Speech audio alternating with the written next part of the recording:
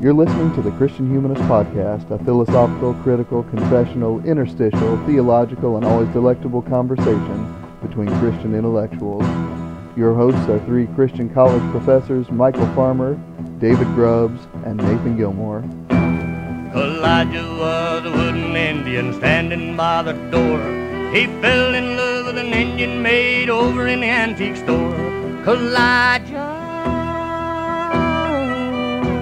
just stood there and never let it show, so she could never answer yes. Thanks for downloading another episode of the Christian Humanist Podcast. This is episode 102, and I am Nathan Gilmour. I'm an assistant professor of English at Emmanuel College in Franklin Springs, Georgia, and I'm also happy, ecstatic, yay, even glad to introduce for the first time on this podcast Dr. Michial Farmer, assistant professor of English at Crown College. Michial, how are you doing? I'm very good.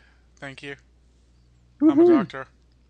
And a minimalist response, as our listeners were hoping for. All right, and also joining us, David Grubbs, professor of English at Central Christian College. I almost said Crown College again, David. Central Christian College of Kansas. David, how are you doing this afternoon? Oh, pretty decent and consumed with envy. Yeah. Well, yeah, like I've said before, I mean, it's now a year since I defended, and I don't miss the other side of that, so I won't even pretend. I changed my email signature to say PhD, but I had to email the UGA graduate school, and I cut it out of the signature for that. Nice. I didn't want them to think I was getting too big for my britches. Because they will smack you down. I knew a guy in graduate school who, after he earned his master's, everyone in the department began to refer to him as, I can't remember his last name. His first name was Russ something or other, M.A. That's funny. Well, better than calling him Master something. No, that's true. Yeah. Let's see here. Do we have any user feedback? I know we've gotten some Facebook traffic, some comments on the blog. We got an email. We got an email this morning, about an hour and a half ago, from a new listener. Ooh. Steve Smith. He says go ahead and read it, because I haven't looked at it yet. He says he is trying to work through all the past episodes, at least those that jump out in terms of my immediate interest, and I will tell him what I tell everybody, which is ignore those first 5 to 10, please. Says he's also enjoyed our two most recent episodes, 99 and 100. 99 was particularly beneficial to him. I'm a software engineer by trade, but I lack a college degree, and only recently determined after years in my current field that I probably would have been better suited in a humanities profession.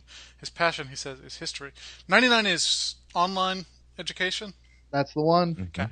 As a result, he is trying to self-educate himself in those areas that at 50 I've discovered hold profound interest for me, and some type of online education seems particularly suited to my situation. Your podcast has been very refreshing and inspirational. I am constantly on the hunt for the types of discussions in which you all engage, but there are unfortunately very few to be found. He's a member of a Yahoo group that's progressing through the books of the Great Conversation, an Encyclopedia Britannica publication edited by Robert Hutchins, which contain their version of the Western canon, as well as some blogs that discuss literature in all its forms. He wants to know if we've ever listened to any lectures by Dr. Ronald Nash, and or read any of his books. The name doesn't strike me. He wrote Worldviews in Conflict. It's kind of a classic freshman text at Christian colleges. Okay. I didn't read that one. I read a different one when I was an undergrad, but I don't remember much about it. I know that name, and I'm racking my brain, and I'm pretty sure that it goes back to my undergraduate days, and that's as far as I can get. But my memory is dim. I also want to say that I listened to some lectures he gave at Seattle Pacific University. Oh, okay. But that may not have been him. It may be another worldview guy. Mm-hmm. But he's one of the big worldview guys. Okay, all right. Well, thanks for putting that in context. Yeah, and he said that he found his lectures to be engaging and educational. Okay. And then he asked if there's any chance we're going to resurrect the forums. He seems to remember reading that we were having issues with spam, and so disabled that feature on your website. Given my limited exposure to like-minded individuals, my wife just thinks I'm nuts. Having an opportunity to interact with others who share my interest would be fantastic. Oh, goodness, Michial. I mean, we actually chatted about this while you were in town here in Georgia, and I mean, it's such a time-consuming affair to run a discussion board. Mm-hmm. I mean, I don't want to make any promises that I can't keep about that. I mean, I know that, I mean, eventually we gave up on it just because we didn't have time to post. And we weren't getting that much going on there either. Right. Well, to do it well, as you know, as I've understood it from listening, from hearing you guys talk, because that was the all's thing. I don't have the knowledge. Doing it well takes far more time than either of you have together to sink into that sort of thing. I mean, this is not our day job. No, it's not. It's not. I mean, as long as this remains a hobby, there's going to be certain things that are going to be out of our reach. But Steve, if you're interested, I mean, one thing you could do is look at the comment sections on the blog post for the episodes, and usually a pretty good discussion happens there, especially if the topic has some controversy. Yeah, right. And also if you comment on any of our episodes, it will appear as one of the recent comments over in the right margin, so you can bring threads back to life that started 2 years ago, year and a half ago, without much problem. Right. You can get into the old boys club of our commentariat. if Charles H. and Rothgar will let you in. Yeah. Well, yeah, I mean that's really been, I mean, and I know we've gushed about this already, but I mean, it's really cool that we've got listeners who are really engaging with our episodes, because I mean, really those conversations have gone in directions that the audio files themselves don't anticipate, and I just think that's great. So yeah, I'm going to continue to gush. Yeah, absolutely. So we should probably do a podcast today, though, guys. So digging into this thing, we were talking about the prophet Elijah. I wanted to do another Bible episode. And David, Hebrew names often have full sentences at their etymological roots, and Elijah is a good instance of that. What do the parts of the name Elijah mean, and what expectations would that name have set up for ancient people who hear his stories told and read out loud? Yeah, I mean that's something cool about Hebrew names in the Bible, is very often there is some kind of significance there. Often it's a hint at a theme, to the point where, especially in the Pentateuch, you have God actually stepping in and renaming people so that they have names that are better suited to the story he wants them to be in. Yes. People like Abraham, who gets to be the father of multitudes after just being Abram, which is something to do with father, but doesn't have right. I mean, tribal father, basically. Yeah, and then Jacob, who's the supplanter, gets to become Israel, the one who prevailed with God. And Elijah is also one of those. His name includes the elements of the two most common words. Most common? Well, the most common word for God in the Old Testament, El, or Elohim. That's the first element of his name, and it concludes with the Yah is, or what's spelled Jah in English Bibles, is the beginning element of the sacred name for God, Yod-Heh-Vav-Heh, often pronounced Yahweh. That's the end. So, if you look it up in a Bible dictionary or something like that, frequently you'll see a definition that's of Elijah's name that's something like Yahweh is God, or my God is Yahweh. Right. So, something on that order. Mm-hmm. And yeah, I mean, I'd say that his story lives up to the expectations of a character by that name. That's basically his life's mission, is to pursue the supremacy of the name of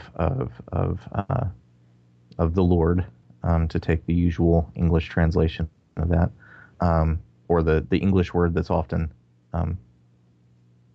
put in its place with the all capitals. Anywho's, yeah, and that's basically the plot line of Elijah's life, and also kind of comes up in a funny way that I hadn't noticed before later in one particular part of his story, but we'll be looking at that in a bit. Yes, yes. Anything else that you wanted to unpack there about that? Well, I mean, I think you hit it pretty nicely. I mean, the idea that, Elijah arises at a moment in the story where, there is a great idolatry going on in the land, right? I mean, he sort of, becomes famous during the reign of King Ahab, who famously, marries into politically expedient alliances, but also brings foreign gods into the northern kingdom. Right. So, I mean, the fact that at that moment in the story, a guy shows up whose name is, well, my God is Yah. He almost picks a fight. Yep. Saying his name in a room, right? Especially the sorts of rooms that he tends to walk into. I mean, his name is like his thesis, Yeah, exactly. Which prophet and prophecy are one. Right. Mm-hmm, mm-hmm. Which makes me wonder if he was born with that name. You think that perhaps he wasn't born this way? Sorry. Well, well. Okay. Go ahead. I was just going to say that there are Hebrew Bible precedents for people adopting names. Absolutely, yeah. When they enter a phase of their life, and they want to actually mark their identity by it, like in the Book of Ruth, when Naomi, as a result of the tragedy in her life, adopts the name Mara because she doesn't think that Naomi is appropriate anymore. She wants to be known as the one who mourns or the bitter one. Mm-hmm. I wondered when I was looking at this question as to whether or not Elijah was born Elijah, or whether he decided to be Elijah. That's interesting. Or if he was given the name Elijah so that he could go into rooms and announce his name. Right. That's fascinating. I've never really given that any thought. Michael, anything you would add? No, I was wondering that myself. But, yeah. Either way, right? Oh, sure. I mean, it's a cool story either way you slice it. And I mean, we're not going to be able to do all of the Elijah stories in this, one episode. So listeners, as we go along, I mean, keep your ears open not only for that which we mentioned, but also which we leave unmentioned. So you can comment on our show notes that we left out the most important story of Elijah and tell us why it's the most important, because that's always part of the fun part of the conversation, right? Yep. Well, one of them that I don't think anyone would neglect if they're telling the story of Elijah, one of the most dramatic Elijah stories happens in 1 Kings 18. And that's an episode framed by a severe plague of drought. But really, I mean, what's memorable in that story is a visible contest of deities. Michael, what makes the Mount Carmel story so compelling, and what literary features in there make it so fun for literature teachers like us and literate folks like our listeners? Well, it begins, with this confrontation between Ahab and Elijah, in which they both blame each other for all the trouble that Israel has come under. Mm-hmm. And so it ends rather famously with this contest that you mentioned between Elijah and these prophets of Baal, these false prophets. Mm-hmm. And I believe it's 450 prophets. That sounds about right, yeah. It's a very large number versus Elijah, because and the implication, if not the outright statement, is that he's the only prophet of Yahweh left. Right, although you discover later on that there might be reinforcements, but that's another story. We'll talk about that later. Keep rolling. They're in hiding, at least, right? Yes, absolutely. So, I mean, I think that is one thing that people have responded to, which is you have a classic underdog story. You have you have this single, let's go ahead and say it, half crazy Mm-hmm. Man versus 450 people who could easily rip them apart. And that's just 450 prophets. You also have the people of Israel who are largely siding with the prophets. Although, as that story makes clear, they will side with whoever shows power. Yes, They're crowds generally don't fare well in the Bible. yeah, they're fairly fickle people, Yeah. before and after Palm Sunday. Uh-huh. So they build these two altars on Mount Carmel, and they lay wood on the altars, and they slaughter oxen for sacrifices and put them on the wood. And then Elijah says, "Hey, prophets of Baal, why don't you pray for fire from your god Baal, and I'll do the same. But you guys go first." And they pray all morning, and nothing happens. And then, the part everybody remembers from this story is Elijah making fun of them. Mm-hmm. He says maybe your God is asleep, or maybe he's on the can, or maybe he's away on vacation. Mm-hmm. I can't remember if he says maybe I'm sure he doesn't literally say maybe he's on the can, but I think isn't that the implication from Right, his right. taunts? It's the euphemism that appears there in the Hebrew, yeah. Which is kind of Yeah. awesome. Pretty much. Well, at this point, Right. still nothing happens. So to get Baal's attention, the prophets begin to cut themselves and to otherwise harm themselves to get his attention, and that still doesn't happen. They keep going all the way till evening. Elijah presumably keeps making fun of them. And then, just to prove his point, he has the Yahweh altar drenched with water. In the middle of a drought. Prays calmly to God, and then all of a sudden, fire falls from the sky. The water doesn't matter. The altar lights up. The stones of the altar catch on fire. And then he goes ahead and has those 450 prophets put to death. And he prays for rain, and then the rain begins, and the drought is over, and the prophet of God has won out over these many false prophets. Mm-hmm. So again, in terms of what literary people like about it, I think is the antipathies here. Antipathies, is that the word? Antinomies. I clearly, our listeners will know, have trouble with literary terms. I mean, there's antipathies too, I suppose. We demonstrated that talking about Keats. Yeah. But you have the one man versus the many. You have the true versus the false. You have water and fire. You have the God that never slumbers and never sleeps versus the God that may very well be asleep, Or on the can. Yeah, or on the can. And all of these antinomies go to proving the truth and the presence of the God of Israel, Yahweh, the God of Elijah. Mm-hmm. Plus I think literary types like to imagine that the crowds are fickle, and so that part appeals to us as well. Oh, yeah. I mean, the great mindless crowd is, such a strong feature in literature that, this is one of those stories where you've definitely got the mob as undifferentiated mass of, I don't even know what to call it, meanness. Well, it's like the crowd scenes in Dumbo where they don't even have faces; it's just black silhouettes. Yeah. The people are to some extent unimportant in this story. Right. Yeah, but adding on to that, Michael, one of the things that I like most about this is, the threat that is always hovering over the story, right? We know that Jezebel is already plotting to end the life of Elijah at the beginning of the story. And then, in the midst of all that, he has this grand theatrical and ultimately, mocking gesture where he has 8 jars of water poured on his altar in the middle of a drought that's been running for months and months.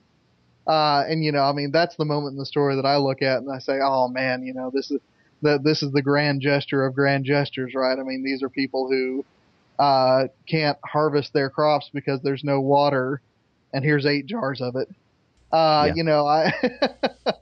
Oh, no, it's even 12 jars. Yeah, it's 12 jars, four jars 3 times. Yeah. And, then, what you get, and it reminds me a great deal of the Exodus, because you've got a contest of storm gods, right? In the Exodus, you've got the contest between Yahweh and Pharaoh, right? Who can hit harder. And, obviously Yahweh comes out ahead in that one. As he tends to in the Hebrew Bible. Yeah. He doesn't lose a lot of them. No. But in this one, you've got Baal, and Michael and I say that differently. The Hebrew is one of those consonant sounds that doesn't occur in English. It's a guttural breath consonant. So it's actually two vowel sounds between the B and the L. Well, as usual, I defer to you on Hebrew because I certainly don't know anything beyond what I was taught. Yeah. Well, I mean, I say that, and knowing full well that the last time I taught Elijah to my teenagers at church, they were walking around the church making fun of me, saying, "Hey there, Mister Nathan." So I'm like, no, there is no iron in my name. Did you call down bears on them? No, that's a little later. I do have a full head of hair though, so I can't really do that. At least the way I so it's a bald man power. But yeah, I mean, that contest between storm gods, Baal, we know from Ugaritic literature, is the god of thunder and storms. So, I mean, this fire from heaven, is probably something like, Zeus's thunderbolt or, Thor's hammer, right? I mean, this would have been one of the signature weapons of Baal, and yet the prophets can't get, Baal to throw down that weapon and to burn up the sacrifice. And yet, Yahweh does it with only a calm prayer. So, I mean, I love that feature of this story. And I mean, it reminds me, as so many things do, of something that, Walter Brueggemann wrote. He said that, the prevailing intellectual culture that surrounds the Hebrew Bible is a thoroughgoing polytheism. And, what the prophets are always struggling against is that polytheism. I mean, this story doesn't work if you don't have most of Israel assuming that there is a Baal and an Asherah and so on and so forth. So that's one of the things I really like about it. David, is there anything you'd want to chime in on? Well, I think it's I like to think that if we were there and it's if you heard it in Hebrew, it'd be clear. But what the crowd shout after the fire falls, the Lord, He is God. The Lord, He is God. And what they're shouting is essentially the elements. Elijah. yeah. Essentially, they're shouting the elements in Elijah's name. It's the end of Rocky. It's kind of like that, but I mean, they're not shouting Elijah. If you look it up in the Hebrew, it's not exactly the same. I can't read Hebrew, but I can recognize letters. Right. And so right. I looked it up and said, nope, not the same. But at the very least, if you haven't noticed up to this point in Elijah's story what his name means and how that fits with what he does, you should notice it now, because now everyone is shouting Elijah's thesis. Whether he gave himself that name or whether he was given that name, this is the purpose of his life encoded in his name, and now everyone is shouting in agreement. And you've got to think that at that moment, he thought, this is what I was born for. This is the moment at which, everything I've dreamed of some kind of restoration, now it's coming true, because everyone is shouting the truth that my name signifies. Right. And that had to be such an amazing moment. But I was just thinking about the general unpleasantness of the Hebrew prophets. Go ahead. I mean, Elijah's not the most unpleasant. I mean, there are ones who were meaner than him, and there are ones who were crazier than him. But his mocking of the prophets of Baal, and I guess he should put them to death. I guess that's how things work. You gotta weed out the sources of apostasy in your people when you're God's chosen nation. But it's just people single out Elisha having those bears maul those kids as though he were the only Hebrew prophet to do unpleasant things, but in fact they're all ornery old cusses. Or young in Jeremiah's case. Yeah, well, and Jeremiah, I was going to say, is less ornery and more just depressed. just like Ezekiel is less ornery and more insane. Yeah, I can see that. Well, I don't think Elijah's any more ornery than Jezebel is. Well, that's true. And I suppose I would also be ornery if I had to live out in the mountains fed by ravens. Right. Well, and honestly, I mean, she's another fascinating character because, I mean, you got to think that she is the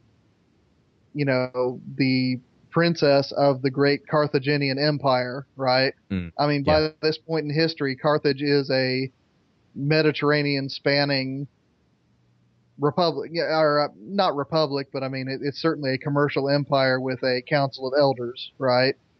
So, I mean, she is familiar with, I mean, the ruthlessness and the brutality that comes with power. And then, then she comes into this royal family of this, provincial kingdom, where she has to keep telling Ahab how to be a proper gang boss. And, I mean, that's why I love that relationship, right? Because no matter, and there's all sorts of bad things to say, I'm not going to deny it about the Northern Kingdom and about their idolatry and all that kind of good stuff. But, I mean, the house of Jeroboam compared to the emperors of Carthage are decidedly Bush League. And, Jezebel is, hey, look, you got to whack this guy. You got, you can't jack around with these prophets. You got to kill them before they become trouble. And then Ahab is always, off moping and doing all that kind of stuff. But I don't want to give away too much of our stuff here. So, but again, I mean, just so much good stuff just in this one story that, I mean, I considered when I was mapping this out, making this just the episode itself. But there's lots more story or lots more character moments in the story than people think there are. Oh, there really are. There really are. And again, I mean, part of that comes from the fact that a lot of us encounter this for the first time as children in Sunday school, where they can't do a whole lot of the deep character development. But it's definitely, 1 Kings 18 is definitely a chapter worth revisiting as an adult to see all the cool stuff going on there. Well, anyway, like I said, we got to be disciplined. So David, immediately after the Mount Carmel story, Elijah has to flee the agents of Jezebel. And we get a brief string of episodes that, among other things, gives us that lovely phrase from the King James Bible, a still small voice. What's the context in which that phrase happens, and what's going on in Elijah's larger story that makes the phrase important? Yeah, Jezebel apparently was not intimidated by fire from heaven. Nah. A consistent theme in the story of Elijah, by the way, people not being afraid of fire falling from the heavens. Yeah. She says, what, is that all you got? He's like, I just burned up your guys. What? Yeah, fire from heaven, surprisingly less effective than one might think. So Jezebel puts a price on his head, promises to chop his head off, kill him like he killed all of her prophets, and so he hightails it, and eventually finds himself in a cave. And here at the text, the word of the Lord came to him and said, "What are you doing here, Elijah?" And he said, "I've been very jealous for the Lord, the God of the hosts.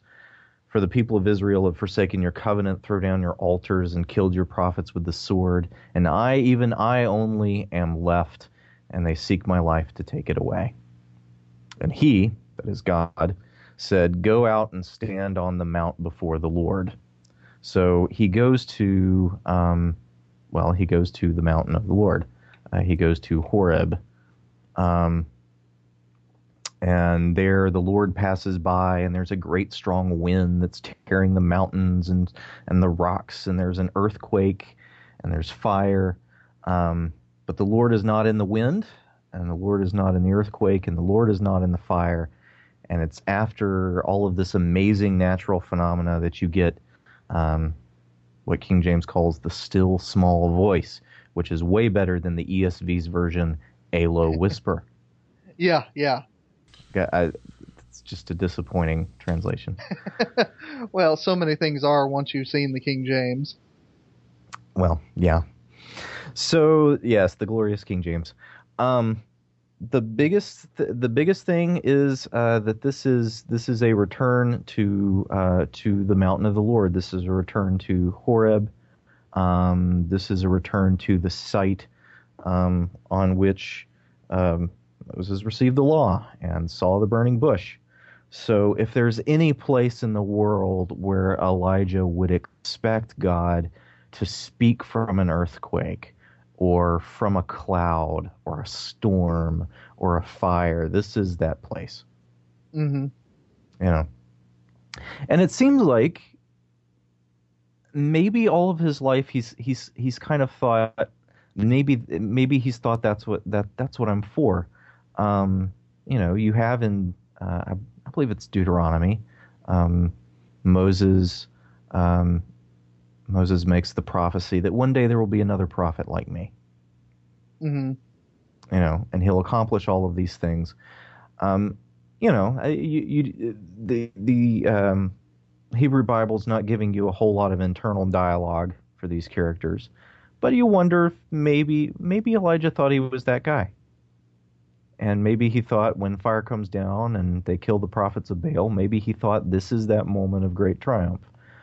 But things don't turn out the way he hoped. Possibly he seems to be demoralized because all it takes is a threat, and the guy that faced down, vast numbers of people one day is running away from, a distant threat the next day. Mm-hmm. So when I look at this passage and God doesn't speak to him out of the whirlwind or out of the earthquake or out of the fire, but instead there's this small voice, I have a hard time not reading it as God telling him tacitly, you don't get to be Moses. Mm-hmm. That isn't the way things are going to go this time. And so the instruction that Elijah is given at this point is to anoint a successor for himself, anoint a king of Syria, anoint a king of Israel, and basically everyone he anoints is going to be judging Israel. Mm-hmm. He isn't going to be the prophet of restoration. He's going to be prophet that sets in motion three different kinds of judgment from three different directions, and yet God will preserve 7,000 who have not bowed their knee to Baal. Mm-hmm. So that's what I get out of it. Mm-hmm. What am I missing? Mike, I'll let you add before I jump in. I have a bipolar disorder, and I've always thought of this story as the depression after the mania. Mm. Hmm. There's something very sad about it. He's just had the greatest victory of his career. Career seems like a weird word to use, but whatever. And yet he is forced to go, back to a cave where Mm-hmm. he sits and doesn't hear God for a long time. Mm. Yeah, that is true. That is true. And what's fascinating though is that after this moment where all of the great signs that were there at the Exodus, right, are not the presence of God, right? Because when Moses is up on Horeb, there is cloud and there's fire and the earth shakes and all this good stuff. But Elijah, just gets the still small voice, like David was saying. But then, immediately he is told not only to play Samuel and, appoint a new king while there's still a king on the throne. He's not only told to appoint his own successor, indicating that his own time is drawing to an end, but he's also called to go and meddle in international politics, right? Your next job is to go and, anoint a new king of Syria. So, in my mind, that's the scariest part of all of it, right? Because although obviously, Tyre, the city of Jezebel, is the great international power at this point in history, Syria is no joke either. Mm-hmm. And, a couple generations later in Isaiah's day, they are the great geopolitical threat to Israel, right? So, they're nothing to meddle with, and yet, that's exactly what Yahweh tells him, your next job is to appoint a new king there. And I love the fact that doesn't actually get narrated because I mean you can imagine it going something like the way that Samuel's story went, when he had to go anoint a new king over Israel, right? What do you tell the king of Damascus? What are you in town for, Israelite prophet? Oh, gonna take this young man, out to make some sacrifices to a god that's not his own. Right? Don't mind again, me. Yeah. So I mean, that's the part that's fascinating to me. But I mean, I think you guys, hit the core of that story very well. So I don't feel a need to add a whole lot to that. Well, I do want to make one point that if you keep reading, in second, the story continues on. Elijah anoints Elisha, but he never visits Jehu, and he never visits, that Syrian dude. It's Elisha that ends up anointing, or not necessarily anointing the Syrian guy, but telling him, you're going to be king hereafter, at which point the Syrian guy assassinates the reigning monarch. And Elisha commissions one of his little sidekick dudes to like sprint into Jehu's camp or headquarters or whatever, anoint him very quickly, and then run away. Right.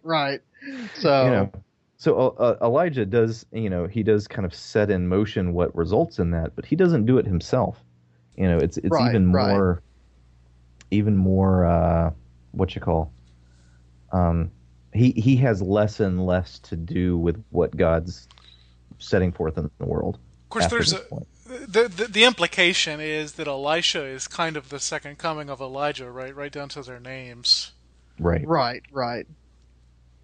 So, all right. Well, moving on. I mean, Elijah's exit is just as notable as any other of his stories. Michael, how does he depart the earth, and how does this mode of exit connect to his relationships to other characters in First and Second Kings? Well, I think most importantly, it connects to his relationship with Elisha, who is his assistant prophet, if such a position exists. And this all takes place in 2 Kings chapter 2, and it begins in a funny way, because it says, and I'm going to read from the King James, because you've already made fun of the other versions. And it came to pass when the Lord would take Elijah into heaven by a whirlwind that Elijah went with Elisha from Gilgal. And that is a really weird way to begin, because it seems like a standing appointment that Elijah and God have had. And it doesn't come as a surprise to anyone, because 2 or 3 people, when Elisha's walking with Elijah, stop and tell him, hey, by the way, did you know that the Lord is going to take your master away? And Elisha's like, yeah, I know it. So I mean, this is apparently something a lot of people know about that we just haven't gotten any sign from before. But what's interesting to me is both Elijah and these other prophets who they keep running into keep telling him, by the way, he's leaving. Yeah, as if I didn't know it. Try to get Elisha to walk away, and he won't do it. He just keeps following him. Mm-hmm. He won't leave Elijah alone, because Elijah's his mentor, his father figure, however you want to, whatever patronizing terms you want to use. And what you get there is a literal passing of the mantle. Mm-hmm. Because God's, and I didn't know this is where that phrase came from, frankly, but it is. So you get this chariot of fire that descends and takes Elijah up to heaven. One of only 2 people in the Hebrew Bible to go to heaven without dying, him and Enoch, about whom we know almost nothing. Mm-hmm.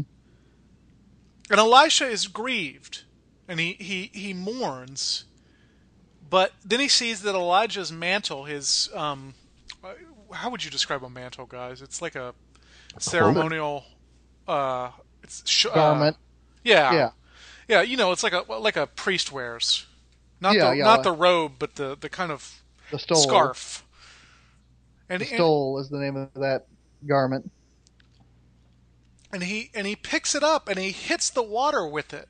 And he says, "Where is Elijah? Where is the God of Elijah?" And the waters part, and this is Elisha's confirmation is a prophet, and so like I said, you get a literal passing of the mantle where Elijah's ministry becomes Elisha's ministry. So it's no surprise that he's the one who goes and talks to the Syrian king. Mm-hmm. Because in a real sense, even though Elijah has moved on, we have the passing of authority to a new generation of prophets. And what's even more interesting is one of the next things that happens. He goes and does a couple miracles, and the next thing that happens is the bears. The bears. Yeah. So, if you're not sure what to make of that passage, maybe knowing that it comes so soon after Elisha's calling and confirmation makes it even more difficult to interpret. Right, and by the way, the taunt of the young men is almost universally badly translated. Oh, yeah? I mean, not in terms of getting the Hebrew wrong. It's just very hard to render insults in a language that's not original. How would you have translated it? No, I'm just saying, I mean, some of these translations are comical. I mean, I'm not even talking like, the Message or something like that, but I mean, just for instance, the New International Version is, "Get out of here, Baldy." Is it really? Man. Go up, you bald head. Well, that's the King James, "Go up, thou bald head." Yeah, and that one, I mean, at least sounds kind of King Jamesy, but I'm looking at the Message now, "What's up, old bald head? Out of our way, skinhead." Skinhead. Man. I mean, it really is. I mean, maybe I just, and without the courage to translate myself, of course I make fun of other translators, but you brought that on yourself.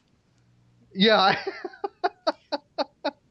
So, yeah, I mean, it's just one of those translation theory things. There are certain structures of speech that are just harder to translate than others, and insults happen to be one of them. Mm-hmm.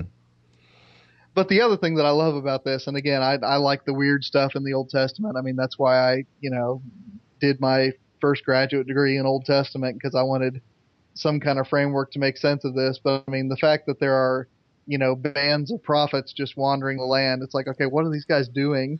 Yeah. But I mean, they're back there, generations before, I mean, that's, at the calling of Saul, I mean, he goes bananas and starts dancing with the prophets, and it's like, okay, why are there prophets wandering around? What are they doing? There's so much crazy hillbilly stuff in the books of Kings, right? I mean, all this backwoods fundamentalist religion. It's like a Flannery O'Connor short story. These guys are out there dipping their faces in quicklime. All right, so now Jezebel has become Holga. Yeah. Well, kind of, right?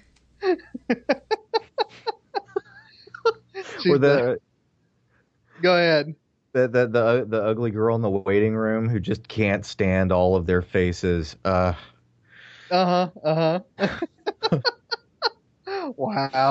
These are not the connections I anticipated going into this episode, guys, but they're great. I love it. Well, I've always never read that as kind of like hillbilly fundamentalist. I always kind of saw it as prophets were like rock stars, and so you'd have Samuel, this kind of original rock star prophet, and he's got his posse, kind of goes around with him, and presumably Elijah had his prophet posse too.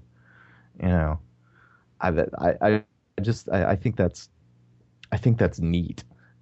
Just the idea that they weren't really completely alone. They actually had fans, or people who wanted to be like them, or to some degree even were like them. Which is interesting in a story where the mantle is passed, right? In the story where Elijah almost literally becomes Elisha, at least in terms of function. Right. You have these other guys who might like to be prophets, but all they get to be is the sons of prophets. Yeah. Although the best analogy I've seen for Old Testament politics is Robert Pinsky, the former poet laureate, wrote a book about David. I mean, it was just titled David. But he compares the the court politics in First and Second Samuel and First Kings to a gangster movie. And it's like, okay, that kind of makes sense, you know. I mean, Saul keeps sending him, you know, out on these, these hits, right? You know, I need you to go get 200 Philistine foreskins. And, you know, the expectation is, well, of course, he's going to get whacked in the process. But he comes back, Yeah. you know. So I thought that was kind of neat. Ooh, I'd never Well, at any connected rate. that. Apparently, What now? David learned. So David learned that whole, you know, how to whack a guy without whacking a guy. He learned that from Oh, Saul. yeah. That he pulls on Uriah. Oh, yeah, Yeah. absolutely. Never thought about that. Well, and then, of course, you know, the beginning of First Kings, I mean, what's the first thing that Solomon does? He whacks the people that need whacked. So, I'm telling you, it works if you think about it. Crazy. Well, anyway, David, even after 2 Kings 2 comes and goes, the Bible is not done with Elijah, of course. We've talked about Elisha as an extension of his story, but talk to us for a moment about another moment where Elijah resurfaces in the Bible and how his monarchical period character informs the later episode. But Elijah pretty much drops out of the story up until the very last. What's the last book of the minor prophets? Well, you know, the shorter prophets, we'll call them. Mm-hmm. That kind of round out the Old Testament canon, Malachi. And it's literally if you have a Bible with, you know, an Old and a New Testament, literally the very last thing that you read before switching to the Gospel according to Matthew is chapter 4. Chapter 4 of Malachi. Behold, the day is coming, burning like an oven, when all the arrogant and all evil doers will be stubble. The day that is coming will set them ablaze, says the Lord of hosts, so that it will leave them neither root nor branch. So it's this day of judgment that's being foretold, a day in which the Son of Righteousness will rise with healing in its wings. The wicked will be tread down. And then, verse 5, behold, I will send you Elijah the prophet before the great and awesome day of the Lord comes. And he will turn the hearts of fathers to their children, and the hearts of children to their fathers, lest I come and strike the land with a decree of utter destruction. That's the ESV. Strike the land with a curse, I think is what the King James says. So this idea that God isn't done with Elijah, you know, even to the point where there kind of sprang up beliefs that when God took Elijah up in the chariot, he was kind of, you know, keeping him off in, you know, some hidden pocket where he could bring him out again when he needed him. And the idea that Elijah the prophet would come and prepare the way for that great day of judgment and restoration, which perhaps Elijah thought he was for. You know, he seemed to think, you know, maybe, well, I think it's likely that he saw that as his purpose, but it wasn't at that time. But Malachi 4:5 seems to indicate that, yeah, Elijah the prophet is the one who returns and who is sent to prepare for the great and awesome day of the Lord. And he has something to do with familial relationships. It's an interesting idea, turning hearts of fathers to children and children to fathers. I'm not entirely sure what to make of that. Maybe the Hebrew has something that you can enlighten me on there. I didn't prep that passage, so I'm going to have to apologize and say it very well might. Okay. But at any rate, Elijah's role seems to be one of calling for repentance, calling for a restoration of some kind of relationships between people, because if those relationships are not restored, if order does not come, then the land is struck with a curse. Struck with a decree of destruction. So what exactly Malachi meant? Well, you have to keep reading. But yeah, the idea that there's more to the story of Elijah is the last thing that you get in the Old Testament, at least in the arrangement of the canon as we've got it in our Bibles now. Mm-hmm. Is that where Malachi would have been if you were reading a Tanakh? Oh, that is hard to say. I mean, in a modern Tanakh, no. Modern Tanakh ends not with the Nevi'im, but with the Ketuvim. So it actually ends with 2nd Chronicles. But, I mean, it is really hard to say how the scrolls would have been arranged in a first century synagogue, because the Christians and the rabbinic Jews, by and large, spent several centuries defining themselves against each other. So whatever one did, the other one did the opposite. So it's real stinking hard to reconstruct what was going on in the first century. Speaking of antipathies and antinomies, huh? Yeah, exactly. Nicely played. Yeah.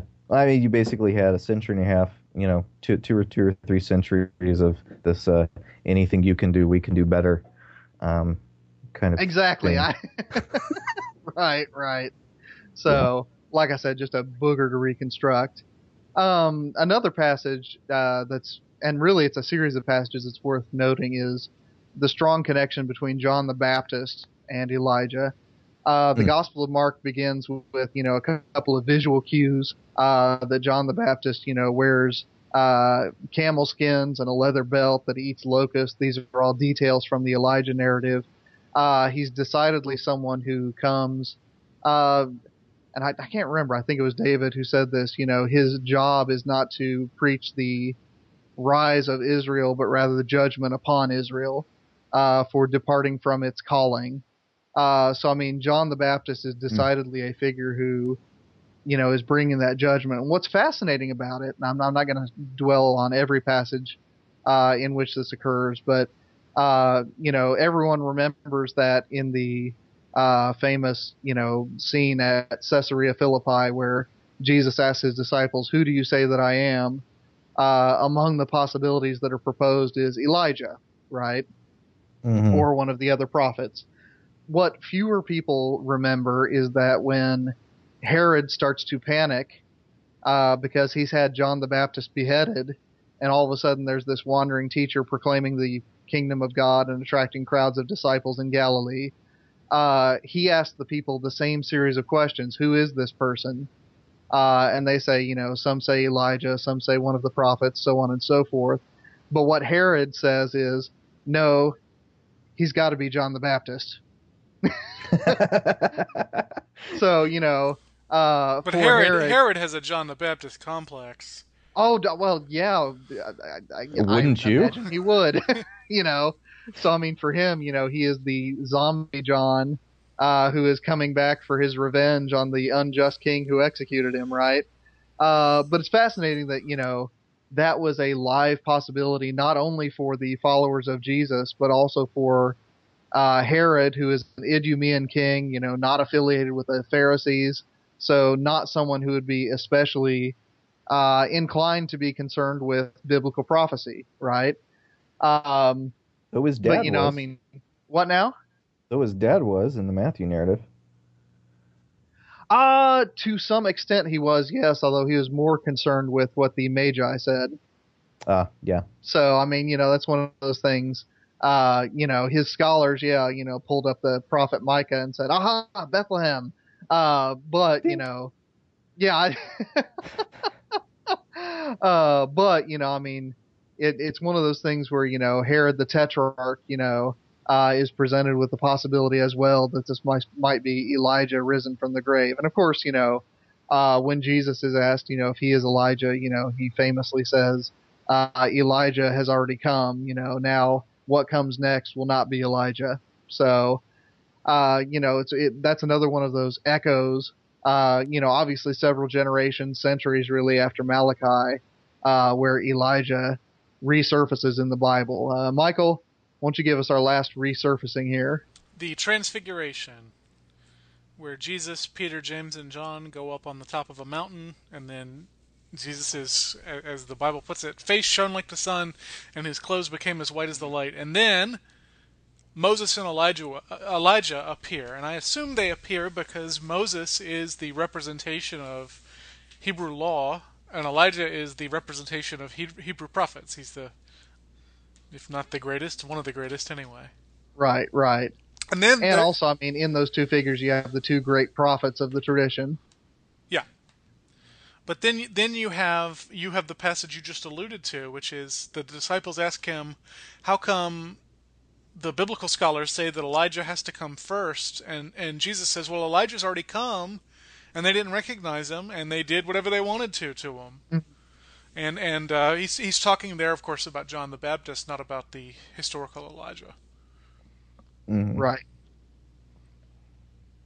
I don't have much insight into this passage. It's just always been interesting to me that Elijah appears, because I guess if I were going to pick a chief prophet, it probably would have been Isaiah, since he had the longest prophetic book, and we have nothing that Elijah wrote.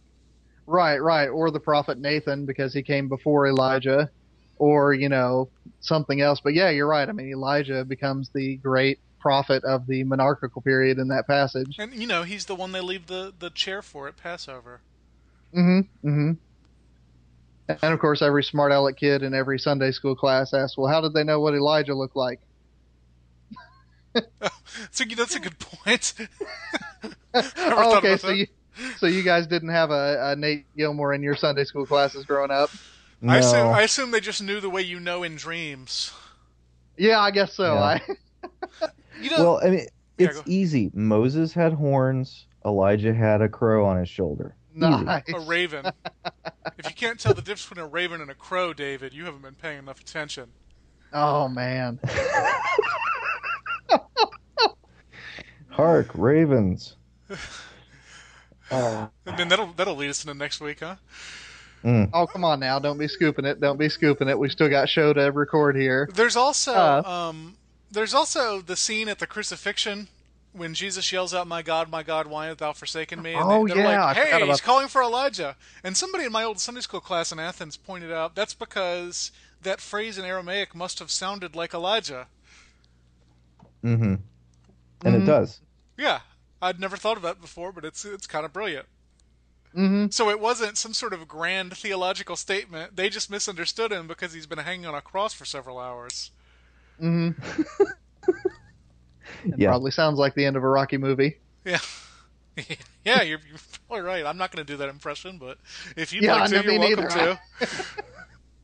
Yeah. Are there storm clouds in Franklin Springs, Iowa? All right. Well, looking at the time, we probably need to take this sucker home. Michael, one of the trendy adjectives, and perhaps the most overused, but that's hard to measure, of the last decade among young evangelicals and post-evangelicals is prophetic. Now, when we were doing show prep, you pointed out to me that they bummed it off of the civil rights movement, so you can talk about that if you want to, but pulling from the Elijah that we've discussed so far and adding whatever else you want to from this prophet's biblical career, talk to us a bit about what Elijah teaches us about really being prophetic. Well, it's interesting because Elijah is not a prophet in the way we think of prophets. He does not make a lot of predictions about the future. I believe he makes a few, but that's not his primary role. His primary role seems to be, as the Black Church puts it, to speak truth to power. Mm-hmm. So that's why he's always clashing with Ahab. Now, the truth he's speaking is not primarily a political truth, although the line between politics and theology in ancient Israel is a thin and blurred one. Mm-hmm.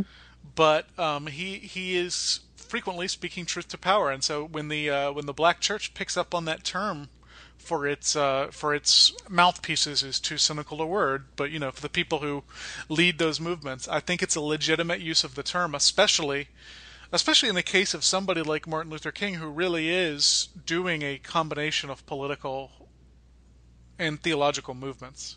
Mm-hmm. Oh, now, absolutely, yeah. Now, I'm afraid what gets left out too often, though, is the theological component to what Elijah's doing. It's not as though Norma Ray, for example, is prophetic in the Elijah sense of it, right?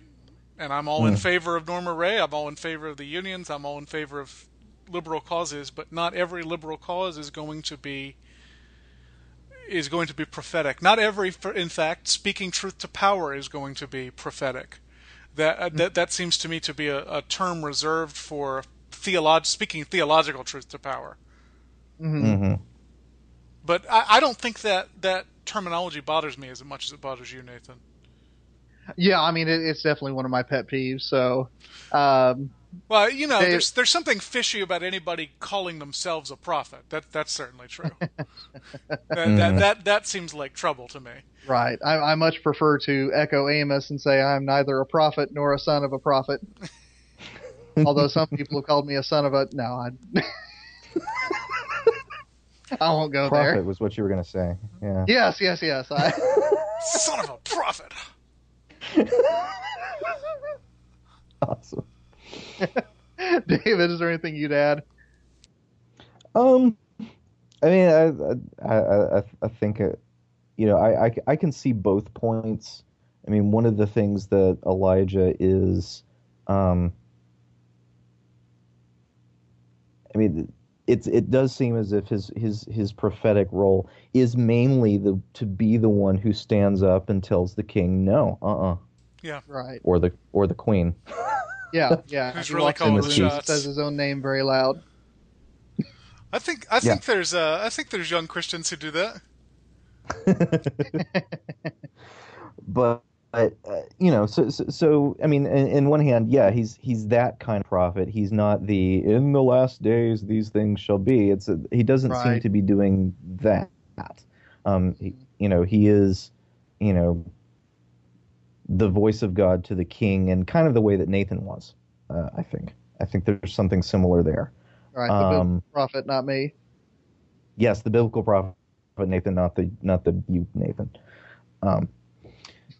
But at the same time, I think focusing on that to the exclusion of the fact that he actually does have a divine commission that's very clear and is made clear through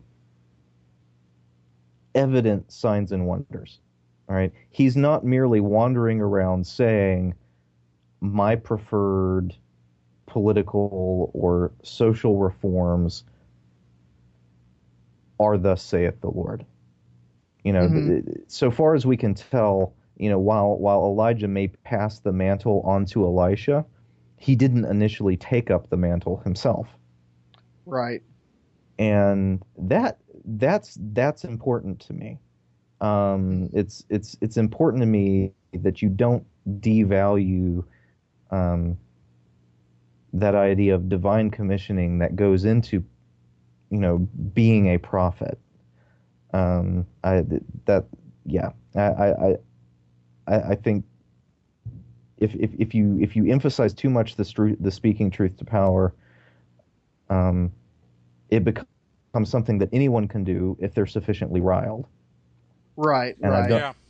And I don't think that's how we're supposed to be viewing Elijah, as this is the guy that just got riled up enough. The other thing is, you better take a long, hard look at what the lives of the prophets look like. Yeah. Before you claim that for yourself. And as we were saying earlier, you better stop making appeals to the court of public opinion if you want to call yourself prophetic. You better be ready to live in a cave with no friends at all. Mm-hmm. Yeah. And I think too often calling yourself prophetic is a way of garnering public acclaim rather than going against it.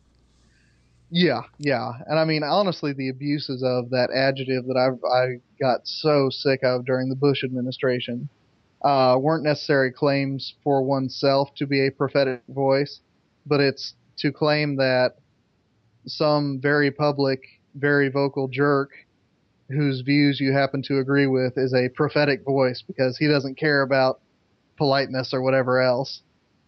Mm-hmm. And, I always thought, well, no, that's not prophetic. That's just jerky. And then, it just got into this silly game where, and this was before Facebook, so people would do this on message boards, as we were talking about at the beginning of the episode. But, people would post links to their favorite belligerent columnist and say, here's a prophetic voice, who's not afraid to be a jerk to people that I don't like already. He has the guts to say what everybody's already thinking. Yeah. Uh-huh. And so, I mean, I'll admit, I mean, that really, really soured me on the adjective prophetic as used for contemporary figures because I saw it abused so regularly. But I mean, Michael, I mean, your appeal to the civil rights movement, I mean, rightly checks my jaundiced view of things because that really is something that does have a more honorable history than that. So, I mean, Before the internet got a hold of it. the question is, how do you feel when Cornel West talks about being prophetic? Oh God, I like Cornel West so much that I have trouble getting mad at him. So Yeah, well, I mean, I the can agree jokes, with and that. obviously these jokes made more sense back in 2008 before he became president. But the jokes about how, anyone who's in the hall when Obama speaks falls in love with him, like that's me and Cornel West. Like in the abstract, I can resist his ideas, but then I hear him start talking, and I mean, I'm powerless. I would give him more credit than a lot of people because he is one of the very few public Democrats to really speak out against the Obama administration. Yeah, And like and he calling come him a war criminal. and he comes under an enormous amount of fire for it. And I mean, Mm. I've got my problems with Cordell West. The man is as self-promotional as is possible to be before your head actually turns into a hot air balloon.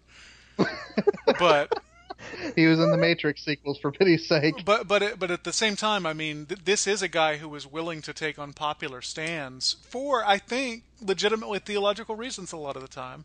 Yeah, I And think so too. and I so, think I mean, really, if there is a public intellectual that I feel comfortable giving that title to, it probably is Cornel West. right, right. Just don't ask me to criticize him because, like I said, it's the siren song as soon as he starts talking. Brother Gilmour, Yeah, oh, is that your life's goal to be called Brother must Gilmour by Cornel resist. West?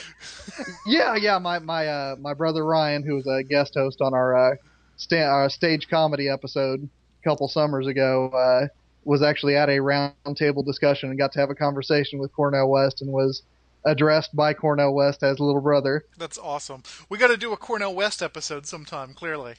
Oh gosh, I will be utterly useless if we do one. No, he really is. I mean, I don't know if you guys have intellectuals like that where in the abstract you know that there's something wrong with their ideas, but they're such powerful rhetoricians that they're beyond your power to oppose.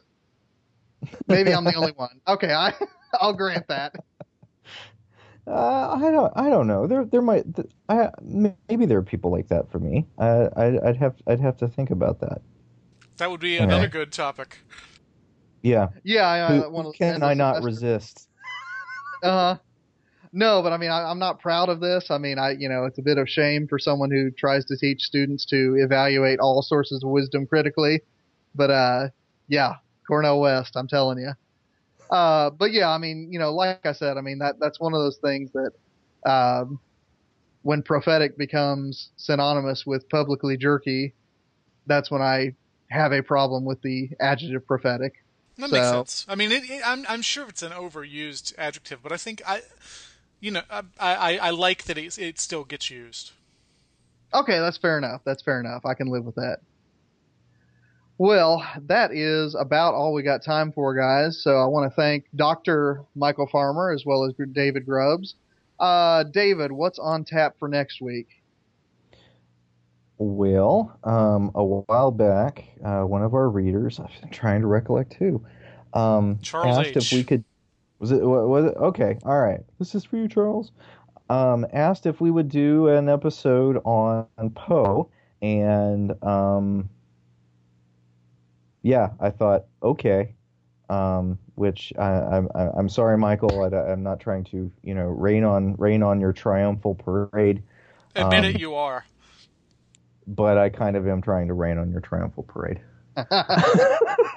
You hate seeing me happy, so we have to do a Poe episode. Yeah, but I also kind of think you love to hate Poe, so I think it'll be a good time. So yeah. Well, I hope next you're week, happy, Poe. Charles H. Oh, that's funny. Well, that's what's on tap for next time. Between now and then, you can, of course, find us at at www.christianhumanist.org. Our email is thechristianhumanist@gmail.com. You can find us on Facebook. You can find us on iTunes. We hope that you will give us good ratings in both of those places. We are still approaching that magical 200 thumbs up number on Facebook, which would be most excellent to reach. I want to give another thanks to Trip Fuller, who keeps tweeting every time he listens to one of our episodes on Stitcher. Remember, that's a new platform where you can catch your Christian Humanist episodes. And if you are coming over to us through Stitcher because of Trip's links, welcome aboard. Comment on the blog. Join us, man. The water's fine. All of that said, I want to leave you in behalf of Michael Farmer and David Grubbs with the words of Martin Luther. Let your sins be strong. Let your faith be stronger. Elijah was a wooden Indian standing by the door. He fell in love with an Indian maid over in the antique store. Elijah just stood there and never let it show, so she could never answer yes or no. He always wore his Sunday feathers and held a tomahawk.